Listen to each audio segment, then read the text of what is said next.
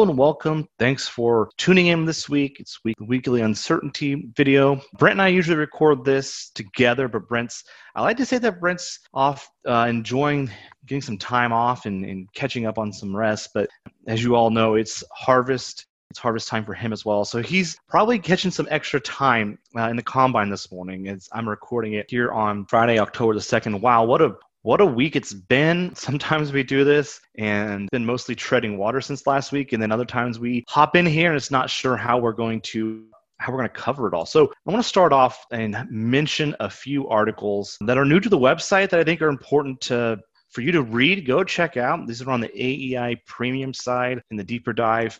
The first one, this is a story that we're going to see play out, especially over the fall months, is fertilizer prices have turned down lower. We like to track fertilizer, kind of a hypothetical fertilizer expense for a fertilizer blend of 180, 70. And when you combine all the latest price data from the month of September, we can see that these prices are lower than we saw back in the spring, the lowest levels we've seen with these estimates going back to 2010. So again, this is going to be good news for producers as they start to look at their budgets. Maybe there's some opportunities to lock in the prices, but I think it's also reflective of the corn budget needing to be competitive here as we think about the 2021 crop situation, especially as soybeans have seen a pretty big uptick in their prices recently. So nitrogen prices are down the lowest. We're going to keep an eye on this data. Anhydrous has been around $500 a ton throughout most of 2020, which was, among the lowest levels we've seen, but they've still lowered about $430 a ton. So we're going to keep updating this data. Encourage you to follow along. We'll probably get a Forecast Network question here in a few weeks. Another topic that I dug into this week, we have a Forecast Network question about that Soil Health and Income Protection Program, SHIP. This is sort of a CRP light. It's a short-term CRP program. There's an emergency version of SHIP that could be up to 5 million acres. And that's been floating around in the House bill for the stimulus. And so it got included in the latest updates of what the House passed earlier this week. And there's a lot of, quick response, sort of like a knee-jerk reaction a lot of times in agriculture against supply management programs. And one of the things I want to point out this week is that it's sort of our job as economists to consider alternatives. And so on one end of the spectrum, we have this narrative that the farm economy is being largely propped up over the last few years with these large ad hoc payments. And so this week we took a look at, what's sort of been the price of some of those programs. We have $40 billion in net farm income this year. Almost 70% of that, more than 70% of that is ad hoc. We took a look at the MFP program. That was about $23.4 billion spread out over 2 years. And for comparison, right, we want to talk about comparisons. The CRP program cost $2.2 billion per year, so about 4.4 on a 2-year basis. And that's a program that effectively idles 24 million acres. And I think the reason why we put this together is it's really important to step back and think about all the positives and all the negatives when we're evaluating these. And sometimes the narrative only focuses on the negatives of some programs. And generally speaking, programs like we've had recently have a lot of positives. And we'll outline this in a future story, but they're effective, they're fast, they can be deployed as needed pretty quickly. They may announce a program, usually within a month or so, those funds are available. They have a quick impact on the producer's income statements or balance sheets. They can be very expensive. And I think this is the conversation that foreign policy is going to have to think about is these ad hoc programs have been very expensive. We've seen direct payments hit record highs, and that's one of the downsides of these. And so I think supply management programs like CRP or the SHIP program, I did some back of the envelope calculations. It strikes us that this 5 million acre SHIP program suggestion or proposal that the House is floating around is probably going to cost around $1.5 billion for the program's 3-year run, which is about, 6% of the $23 billion we spent on 2 years of MFP. And so I think this is going to start to be a conversation that gets very serious. I don't know when, the timing's always up in the air, but we start thinking about farm policy off into the future. I think the current deficit spending that we see in the country is going to start to be a drag or something that we're going to think about a lot. Another thing I want to encourage you to do is, Congress has a lot of items and action items on their plate. So keep an eye on Congress. With the latest news coming out about the COVID-19 situation in the White House, I think we're in the early days of information as I'm recording this on the morning of October 2nd on Friday. I wouldn't say we're at peak uncertainty, but we have a lot of uncertainty around all that. So keep an eye on Congress. I kind of think the possibility of another stimulus coming, another round of stimulus, the probability of that occurring before the election might have went up a little bit. I don't know. We'll need to keep an eye on that, but we'll have to see how all this plays out. We've mentioned earlier, Congress has just a really big workload ahead of them in the next 2 months, and we'll see what happens. But a stimulus is on one side of that. I think that's important to keep in mind. And of course, they have that continuing resolution that we've got to keep in mind early in December, which will be important for a lot of ag-related issues. Shifting gears a little bit, man, the USDA came out and surprised, I guess, the end of September surprise. A lot of surprises this week.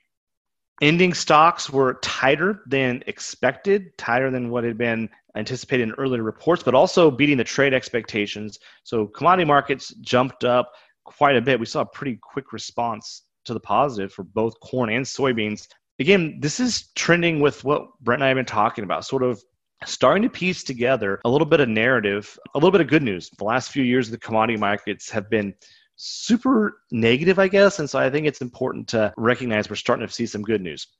Now, next week, next Friday on the 9th, is the next WASDE report. And kind of in tangent with that report will be the next round of yield updates. And we have two questions about this October WASDE report. The first one is the probability of corn yields being above 177 bushels per acre. As a reference point, that's the trend yield number. As a second reference point, the September WASDE estimate was 178.5. So what's the probability of it coming in above 177? I'm at 67% probability. Get in there, log your forecasts. This is a quick question. You can get some points on the board. The second question here is what's the probability of soybean yields getting above 51 bushels per acre? Trend is about 49.5 or 49.9. I don't remember the top of my head.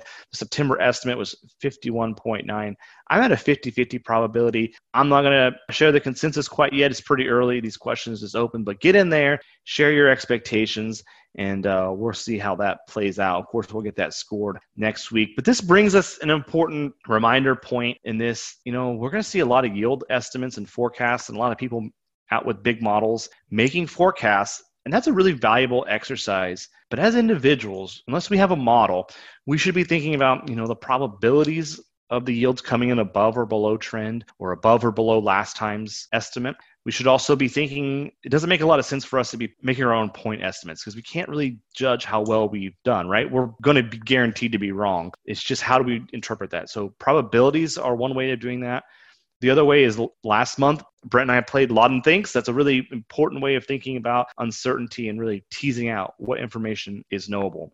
So keep an eye on that. The last thing I want to point out, and this came up a couple weeks ago, but I think it's worth sharing again in light of some of the latest news we have, some of the uncertainty that's going on out there is, when is the room just room temperature? I guess this analogy that I like to think about is if you set the temperature in your house at 70 degrees and you walked outside and you had a t-shirt on and it was snowing. There was snow on the ground. It was full-blown blizzard. And you had to spend 15 minutes out there. When you walked back into that house, it would feel really warm. It would feel really good. Conversely, if you're in your 70-degree house and you walked out the other door and it was really hot, it was 115 degrees and super warm southerly wind, you walk back in that house and you would feel cold.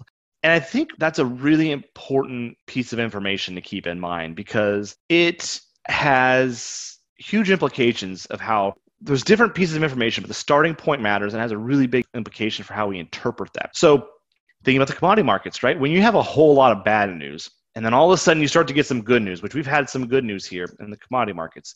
An uptick in prevent plant in 2019. We've had these ending stocks get a little bit tighter. Yields aren't going to be as big as they were earlier anticipated in the growing season. We're putting together some positive pieces here.